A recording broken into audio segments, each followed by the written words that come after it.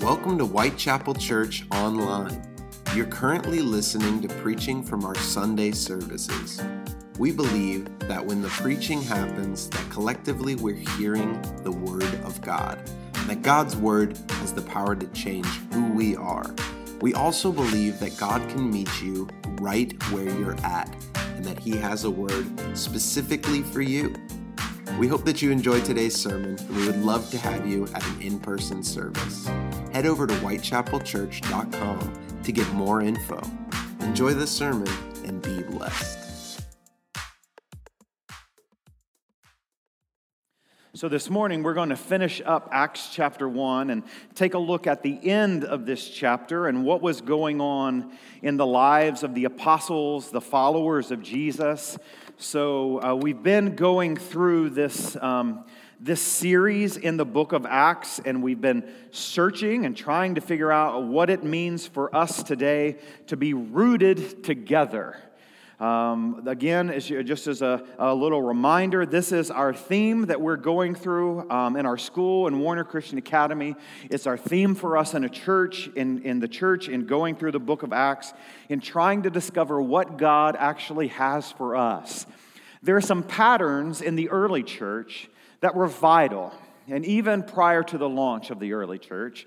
And so next week we're going to be able to get there. Pastor Gary is going to be sharing with us and what that looked like in launching the early church, and so I'm excited about that. But this morning we're going to get to that point to where the disciples are now taking some action. And so here in Acts chapter 1, we're going to start reading this morning in verse 12. So, let's go ahead and read the scripture, and then we'll come back. So in verse 12, Acts chapter 1, then they returned to Jerusalem from the hill called the Mount of Olives, a Sabbath's day walk from the city. When they arrived, they went upstairs to the room where they were staying. Those present were Peter, John, James, and Andrew, Philip and Thomas, Bartholomew and Matthew, James, son of Alphaeus, and Simon the Zealot, and Judas, son of James. They all joined together constantly in prayer, along with the women and Mary, the mother of Jesus, and with his brothers. In those days, Peter stood up among the believers, a group numbering about 120, and said, "Brothers, the scripture had to be fulfilled, which the Holy Spirit spoke long ago through the mouth of David concerning Judas, who served as a guide for those who arrested Jesus. He was one of our number and shared in this ministry. With the reward he got for his wickedness, Judas bought a field. There he fell headlong, his body burst open, and all his intestines spilled out. Everyone in Jerusalem heard about this, so they called that field in their language Akeldama, that is, field of blood. For, Peter said, it is written in the book of Psalm, may his place be deserted, let there be no one to dwell in it, and may another take his place of leadership. Therefore, it is necessary to choose one of the men who have been with us the whole time the Lord Jesus went in and out among us, beginning from John's baptism to the time when Jesus was taken up from us. For one of these must become a witness with us of his resurrection." So they proposed two men, Joseph, called Barsabbas, also known as Justus, and Matthias. Then they prayed, "Lord, you know everyone's heart. Show us which of these two you have chosen to take over this apostolic ministry, which Judas left to where he belongs." Then they cast lots, and the lot fell on Matthias, so he was added to the 11 apostles. So here the actions of the apostles speak louder than words. And there's a lot going on in this passage of Scripture.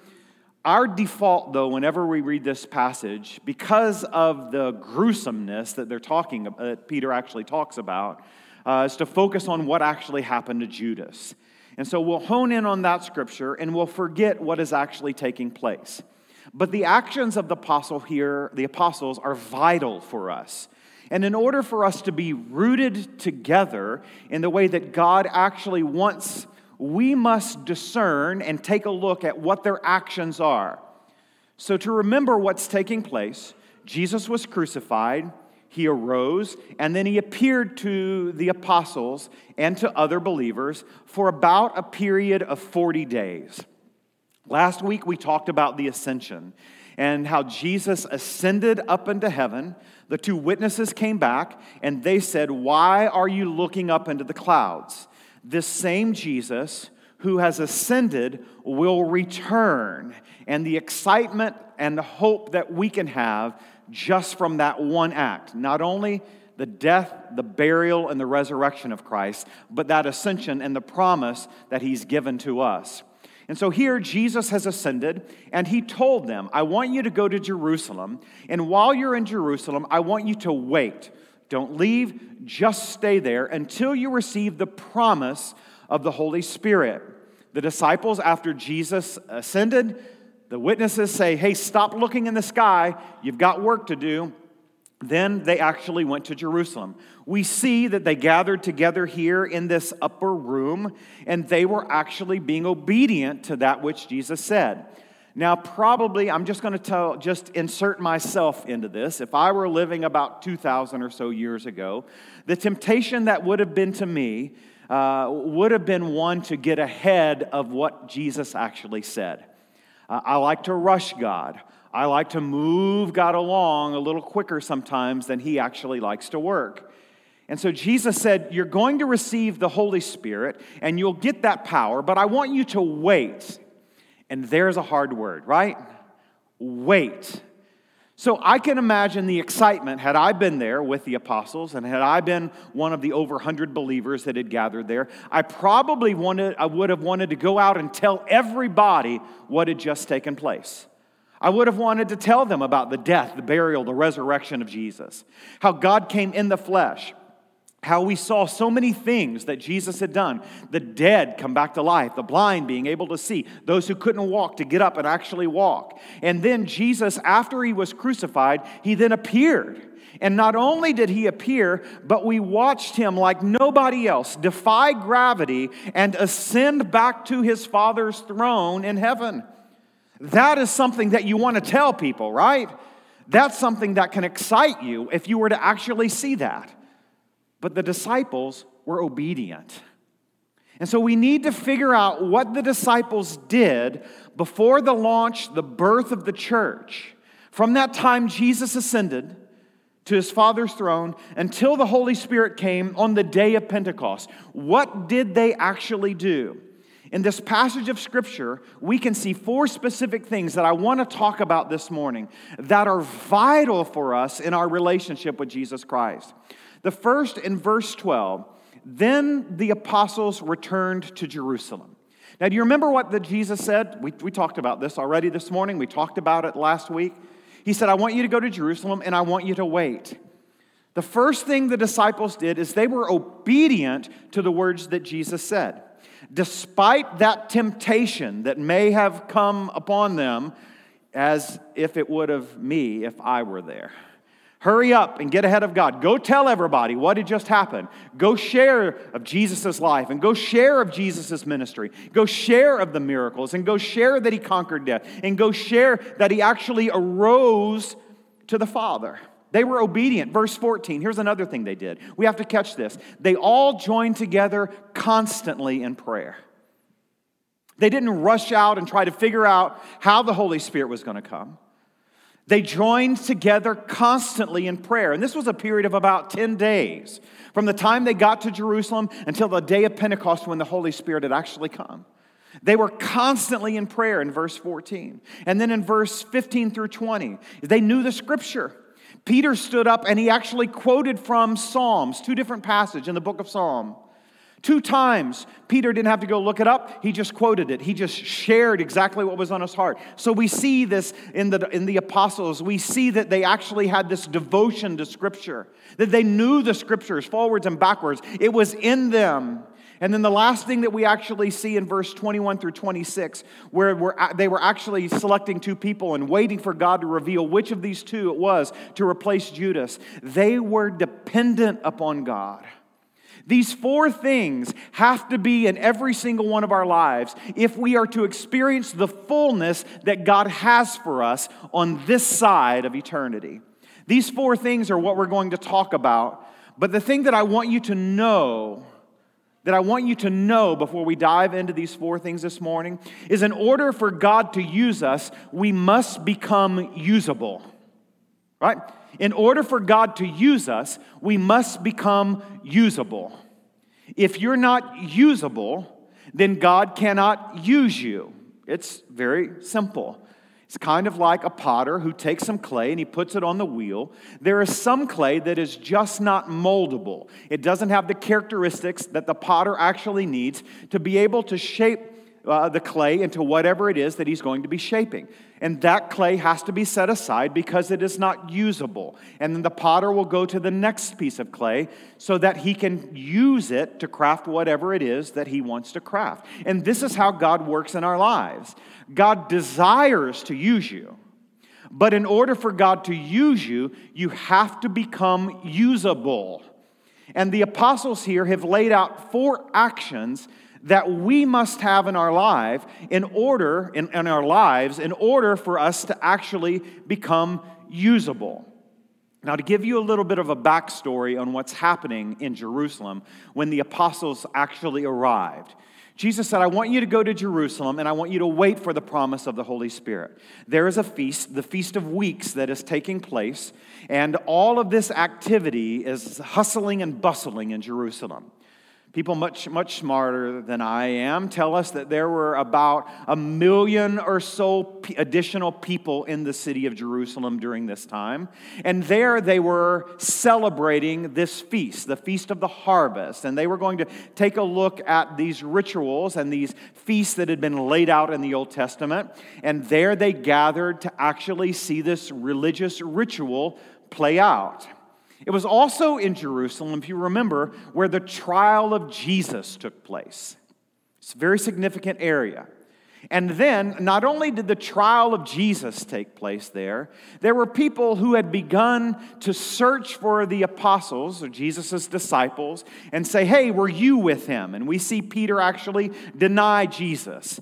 Because not only were they going to crucify Jesus for his words and his actions, and him saying, I am God in the flesh, I am the Son of God. And then after the excitement of Jesus being who he said he was, and he didn't build the temple, and he wasn't coming to accomplish God's plan the way that they thought it would be accomplished, they were going to crucify, or they decided to crucify Jesus.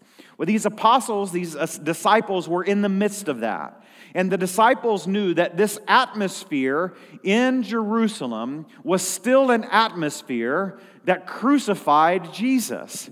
And then you add all of these additional people in Jerusalem, about 1 million or so, and they had not seen, not all of them had actually seen Jesus arise, and they certainly had not seen Jesus ascend up into heaven. So they weren't aware of all of this activity. But Jesus said, I want you to go to Jerusalem. Had they gone to Jerusalem and begun to broadcast that they were with Jesus in these activities, that they had been followers of Jesus for 3 to 3.5 years, they too possibly could have been crucified. But despite the potential opposition, the apostles were still obedient to Jesus' words. You see, what they were doing was allowing their lives to become usable. They were obedient to Jesus' words. If you want God to work in your life, you must begin with obedience to Him. That's where it has to start. There are so many times that we ask God, God, I need this, or God, I need you to help with this, or God, I've got this going on in my life. Can you please help with this? God wants to. God is willing, and He is certainly able. But the way that we see those things come to pass is when we first are obedient to Him. You see, God will work in our lives, but there also has to be action on our part. It's not just all of the responsibility on God. We have to step up in the way the apostles stepped up here, and they were obedient to what God had said. Jesus said, go to Jerusalem and wait. What did they do? They went to Jerusalem and they wait. Despite potential opposition, despite what harm could have come to their own lives, they were still obedient because they heard God's voice and then they did that. So I want to begin this morning with this question. What has God spoken to you? What has God spoken to you? I promise you, God is speaking to you. God is a God who speaks. He is a speaker. I like what Robert Morris says. In the scriptures, in the book of Genesis, we start with a God who speaks. That's the beginning of time here on the earth. When we get to the end of the scriptures in the book of Revelation, everything ends with a God who speaks. And from beginning of time to end of time, God is a God who communicates to us. God is speaking to you. God wants to have a relationship with you that He can communicate with you. Now, we could get into all of the different ways that God actually speaks. It's not an audible voice. Could be an audible voice if He so chooses. But there are so many different ways that God communicates with us. We have to be able to know what God has spoken to us. In the same way that the disciples knew what Jesus said. And then they went and did that. You see, sometimes the frustration and the heartache in our life is not because of God's actions. It's because of our disobedience or because we have missed the voice of God. It's vital for you to know how God wants to speak to you. And we'll get into this morning a couple of different ways that God speaks. But here we actually see the beginning of the apostles' works being a ministry of obedience. The apostles returned to Jerusalem in verse 12. They were actually living out a life of obedience. And in order for us to be obedient, we have to be people of prayer. Take a look at verse 14. I don't know if you write in your Bible, if you highlight in your Bible, or if you just take notes. Either one, I want you to write this down this morning. It's verse 14, and it is a very, very powerful verse. It says, they all joined together constantly in prayer. Constantly were they joining together in prayer. Now notice, Jesus did not, if we were to go back and we were to see Jesus' words back in verse 5, 6, and 7, and then in verse 8, Jesus didn't say, I want you to go and I want you to go have a prayer meeting. That's not what Jesus said. Jesus instructed them to go and wait for the Holy Spirit. After the apostles got there, they said, we need to make sure that we continue hearing from God. And the way that they did that, they joined together in prayer, constantly in prayer, Luke put in this. It was a continual process of waiting to hear from God.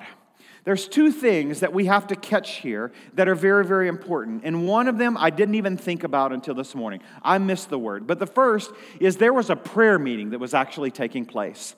They were devoted to hearing from God's voice. They knew that Jesus had given them instructions, and those instructions led them to this room in Jerusalem. There were no instructions after that.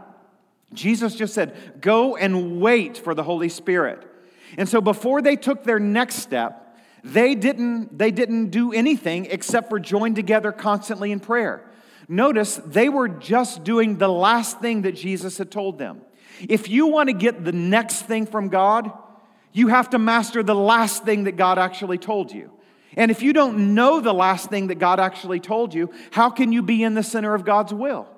That's why I say so many weeks, almost every single Sunday, I tell you, if God tells you something, write it down.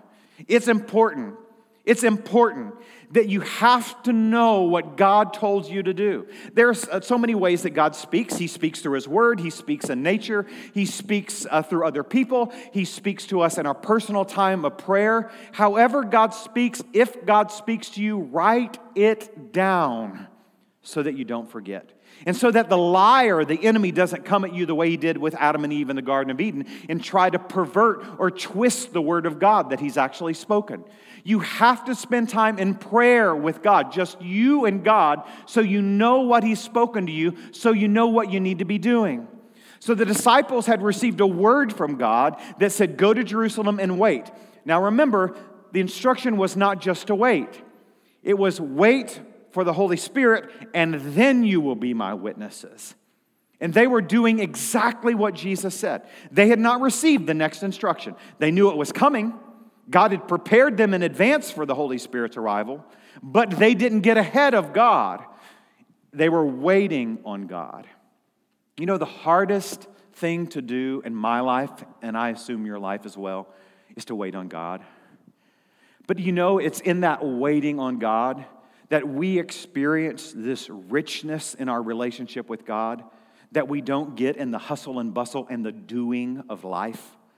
It's that waiting on God, waiting for the next thing that He speaks, that we have to have in our lives. The way the apostles modeled that here before the arrival of the Holy Spirit and the birth of the church. They joined together constantly in prayer. Prayer is vital, and you maybe should write down the things that God speaks to you in prayer. Now, this is what I missed this week, well, probably the past 2-3 weeks, in taking a look at this passage of Scripture. There's one key word here in verse 14 that this morning just blew me away, that I just totally missed. It was the word together. Together.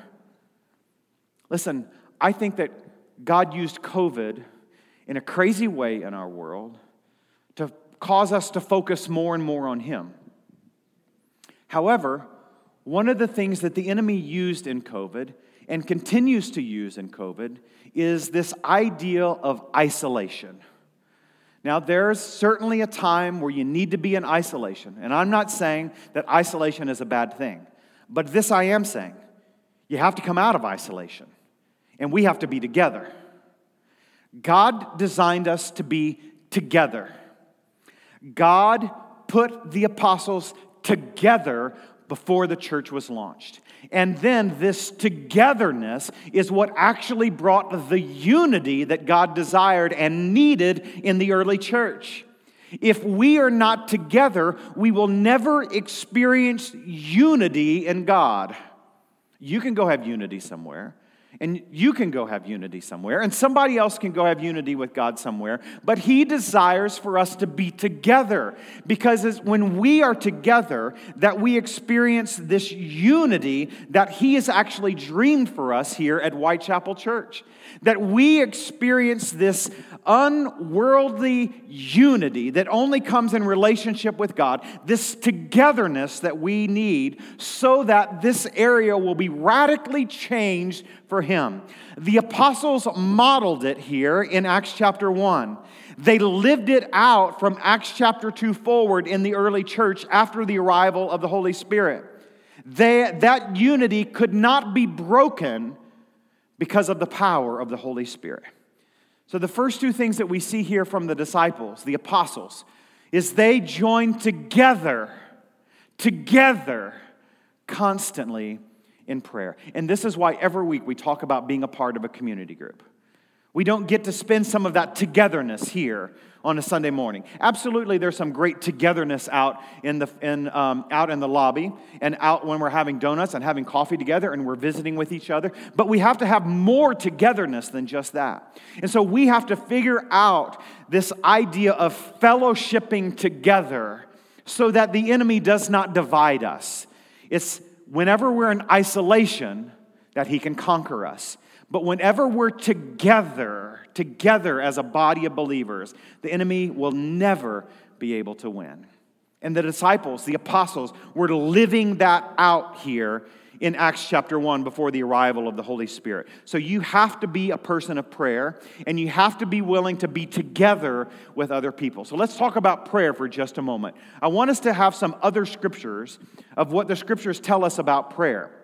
In 1 Thessalonians chapter 5, does that say 5? Yes. Boy, that gets further and further back every single week back there, and smaller and smaller and smaller. Whew. Pray without ceasing. Pray without ceasing. I think that's what was taking place here in at the end of Acts chapter 1. They joined together constantly in prayer, Acts 1:14 says to us. They were praying without ceasing. And the reason that they were able to do that is because there was an anticipation inside of them of the promise that they had received from Jesus that the Holy Spirit was actually coming. Do you know why there was that spirit of anticipation and why they could pray without ceasing? Because they had heard from God. If you don't hear from God, if you don't write it down, then the enemy is going to steal the anticipation or the excitement inside of you because you've missed the promises of God. They were able to spend this 10 days or so with exciting anticipation and praying without ceasing and joining together constantly because they had heard from God, and that's what fueled them through the next 10 days until the arrival of the Holy Spirit. In 1 Peter, Peter says, be sober and watchful in our prayers. Paul writes in Romans chapter 12, be continuing steadfastly in prayer.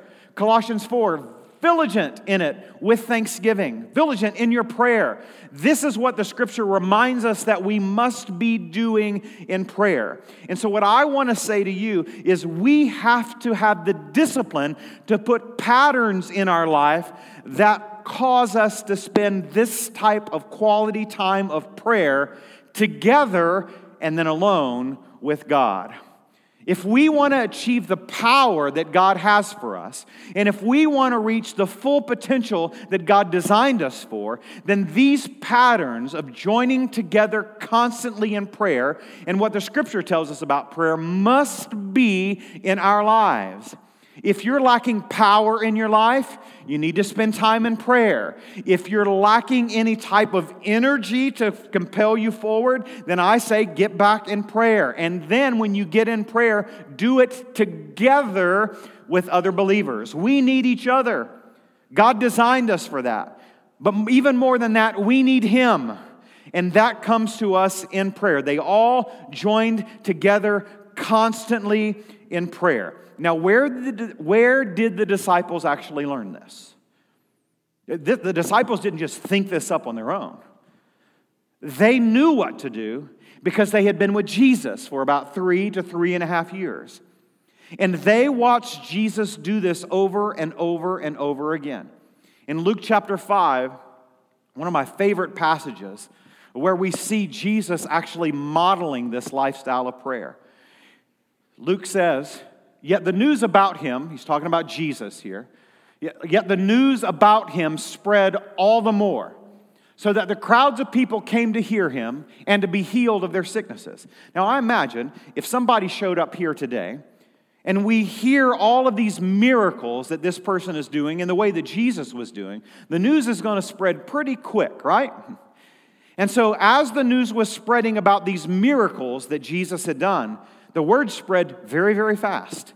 And Luke tells us the people came. The crowd of people came to hear Jesus. Now notice what Jesus did not do as we read the last verse 16 here. But Jesus often withdrew to lonely places and prayed. What did Jesus not do? He didn't spend time entertaining the crowd. Jesus did what he needed to do, what his Father had ordained for him to do. But then the pattern of Jesus would later become the pattern of the apostles before the arrival of the Holy Spirit and the birth of the church.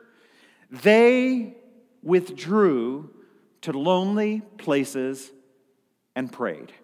Jesus certainly could have entertained the crowds. He could have ministered to the crowds, and there were a lot of needs. But Jesus didn't go to there. He did what he needed to do, but he withdrew to spend time in prayer. You know why Jesus spent time in prayer? Is because he told us he wanted to be about his Father's business.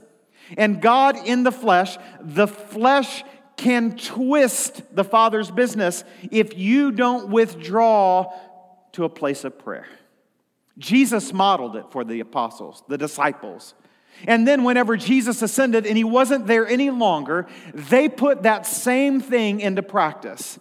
They got a word from God. The word said, wait in Jerusalem for the arrival of the Holy Spirit. They went to Jerusalem, and for 10 days, they spent time joining together in prayer. They learned this actually from Jesus. So Jesus prioritized prayer. The apostles prioritized prayer. So it is vital for us also to prioritize prayer in our daily activity. If Jesus did it, if the apostles did it, then it's probably something that we have to take note of. Because this is where we learn how to be useful and obedient to the Father. These things don't come by accident. These things are not built in as defaults inside of us. In fact, if we were to go back and to examine any baby, whenever that baby first starts to talk and walk, one of the first words a baby learns is no. Now, moms say it's mom, or moms say it's dad, and dads say it's mom, right? So there's that great debate. What does a baby say first? They might say some of that, but I promise you, no is one of those first few words that a baby learns. You don't have to teach it to the baby. You don't have to say after me, no.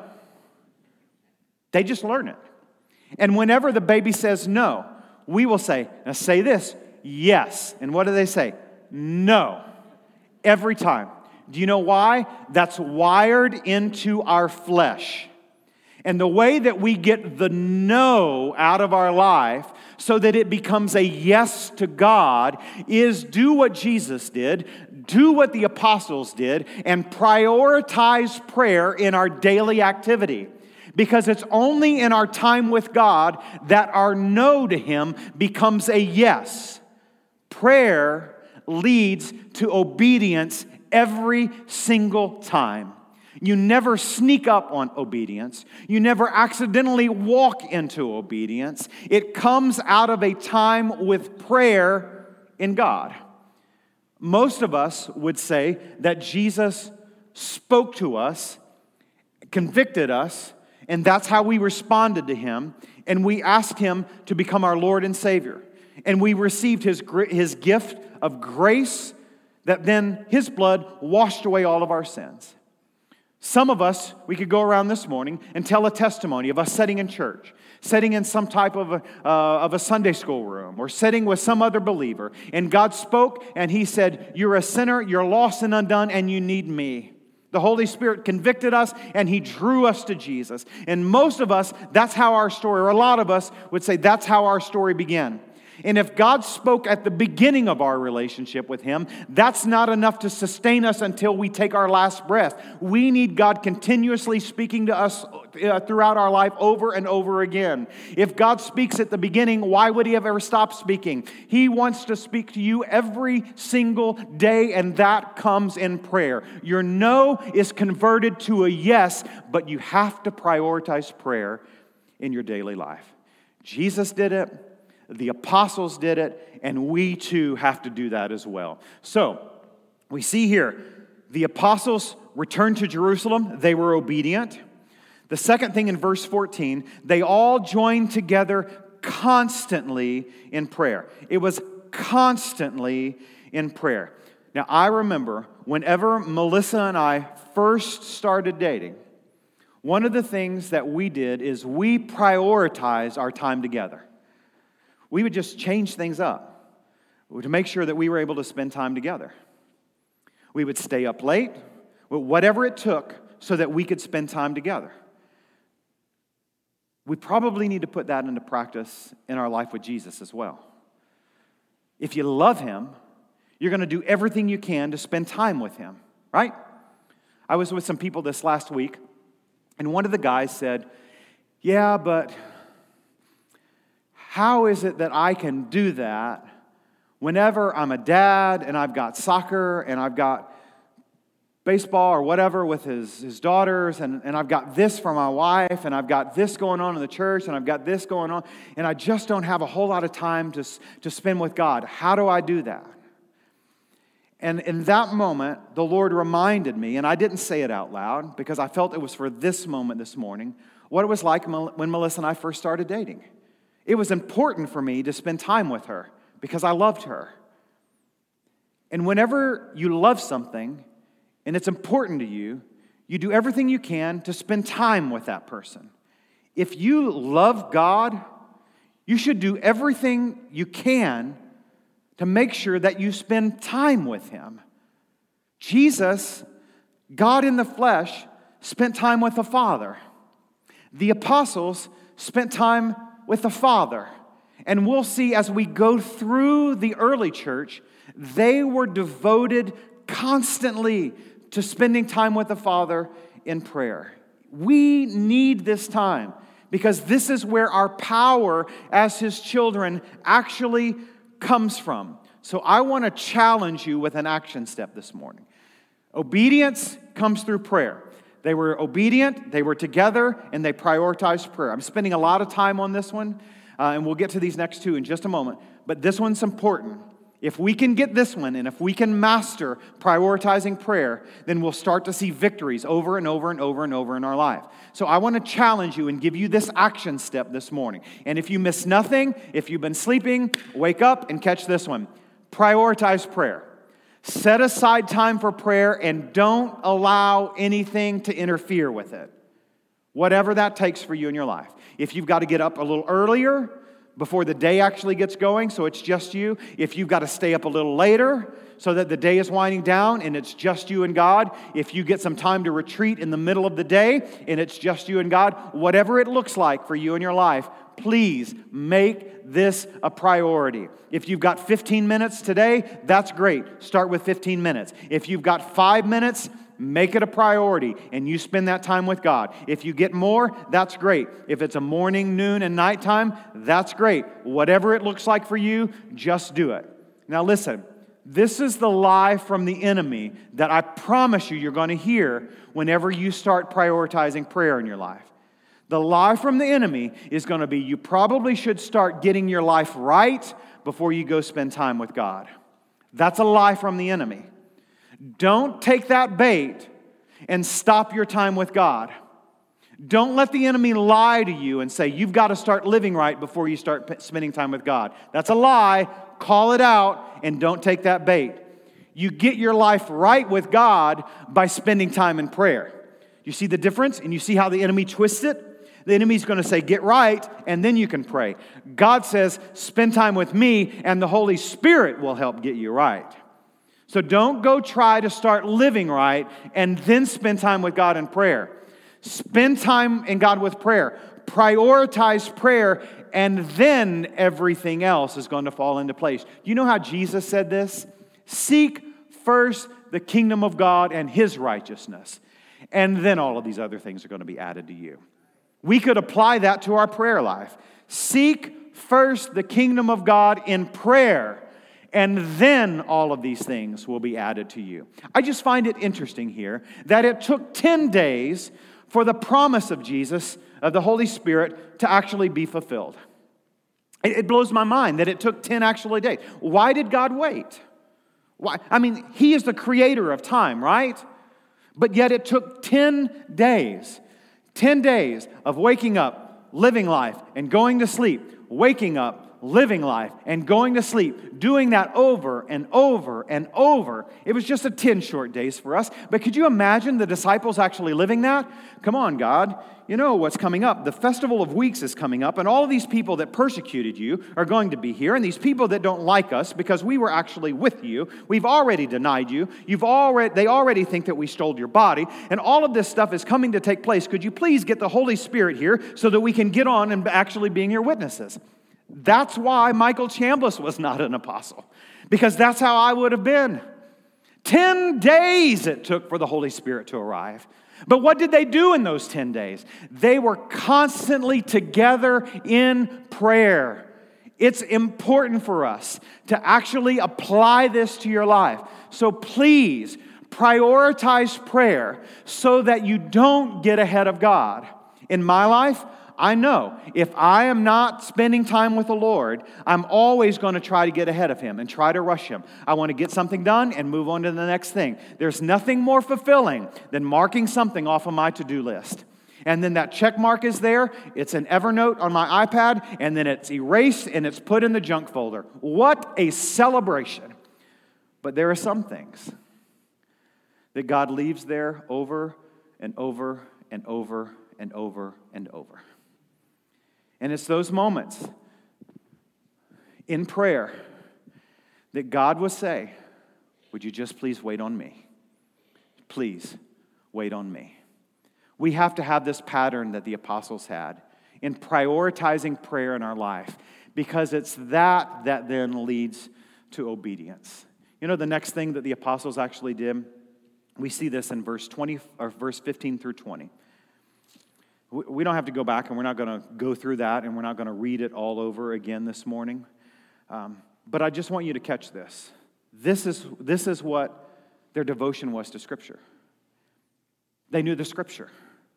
Before they got to this moment in the upper room, And before they were trying to figure out what the next steps were, and somebody had to be added to these apostles so that that person could fulfill this number of 12 that was actually given, they knew the Scriptures.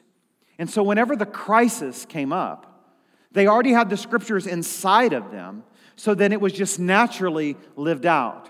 This is what I've learned in my life. Whenever I put the Word of God inside of me, it might not make sense today, but there's going to be a moment in the future that the Word of God I put in me today is going to be eye-opening down the road. And that's what was taking place here when Peter stood up and he quoted from two different passages from the book of Psalms. He said, hey, you know why this was allowed to happen with Judas? Because it was prophesied in days of old. It was told to us long before we ever got here.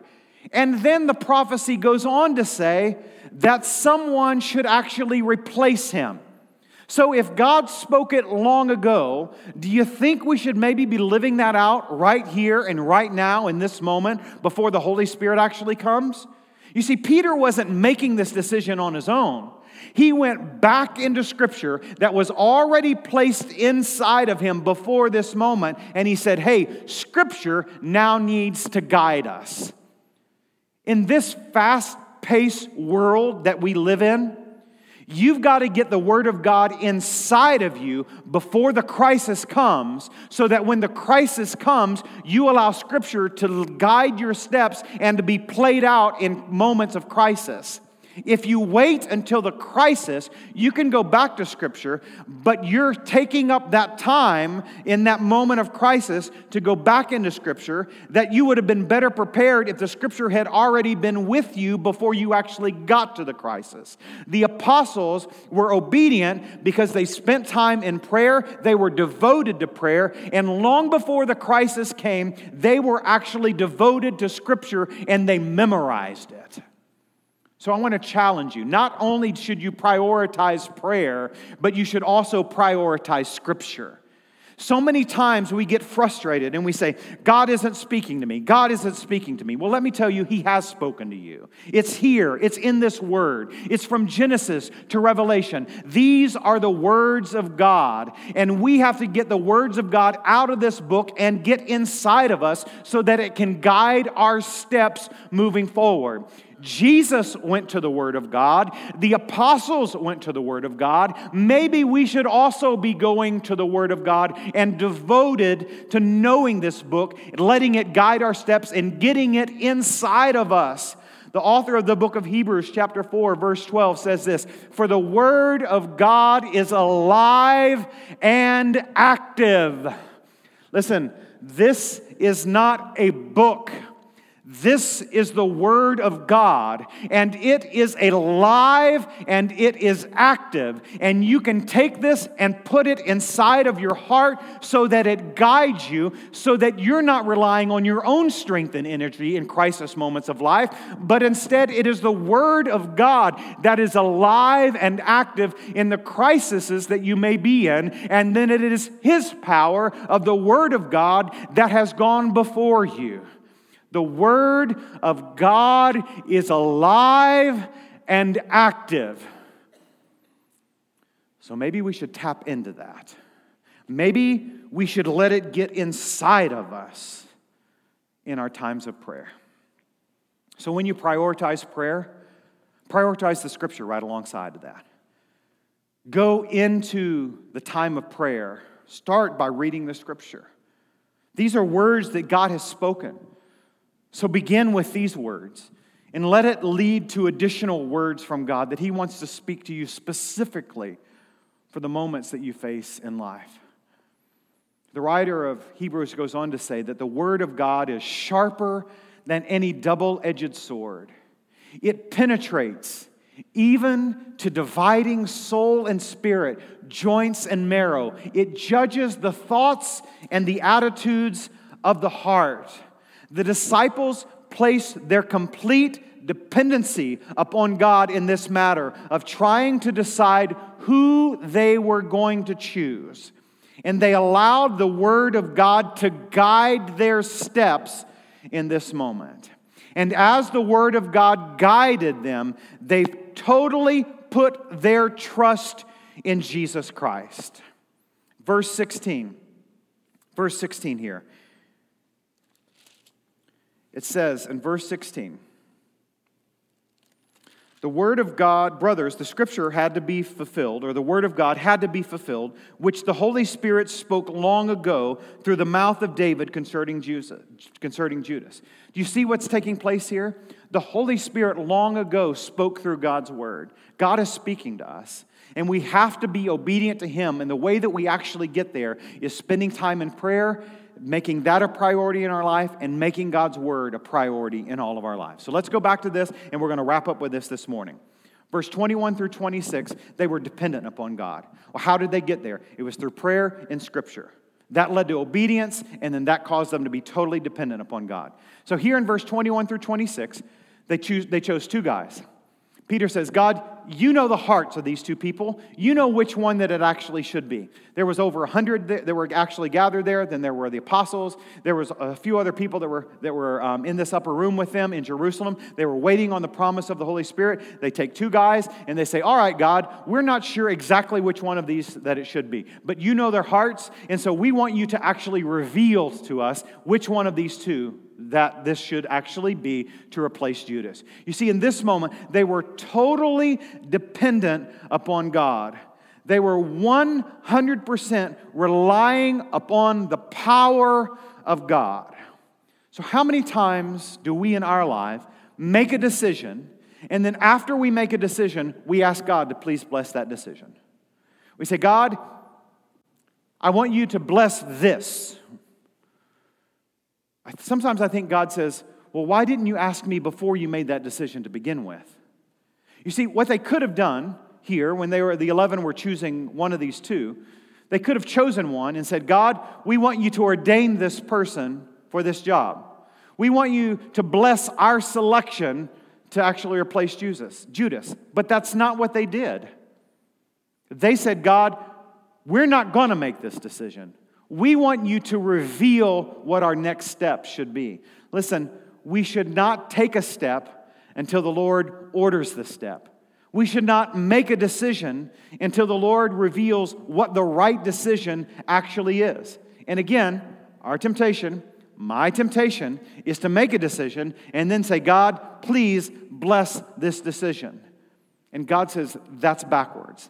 The pattern of the disciples here is that they were obedient, they returned to Jerusalem, they joined together constantly in prayer, they were devoted to prayer, they knew the Scripture, they were devoted to the Scripture, and then at the end, they were totally dependent upon God.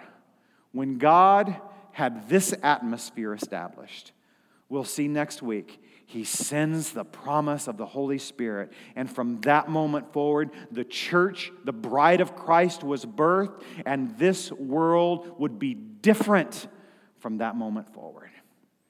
You see, for us to have the power of the Holy Spirit in our lives, we have to set some priorities first.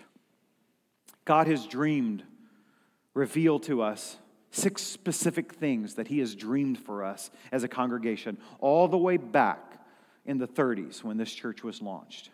God dreamed for us to have unity in the way that we actually seeing it played out here. In that obedience, they joined together this idea of unity. That unity that was experienced in that upper room, and then it played out in Jerusalem and to Samaria and to all of the ends of the earth. And the gospel was spread. If we can conquer these things, if we can live out these things in our lives, then we'll see that unity spread throughout this community. And this community will see the power of the Holy Spirit inside of the lives of people that are part of Whitechapel Church, and they too will forever be changed for all of eternity. Then there's the powerhouse of prayer and the powerhouse of worship. We see that being played out here in the lives of the apostles. They were devoted to prayer, they were devoted to Scripture, and they were totally dependent upon God. And so my charge to you this week are to take these 4 actions of the apostles and let them shape your life. so that you can experience the power and the promise of the Holy Spirit working in every single area of your life. Thanks for joining us at Whitechapel Church Online. We pray that today's sermon blessed you and that you'll continue to join us as we lean into God's Word together. Until next time, have a great week and be blessed.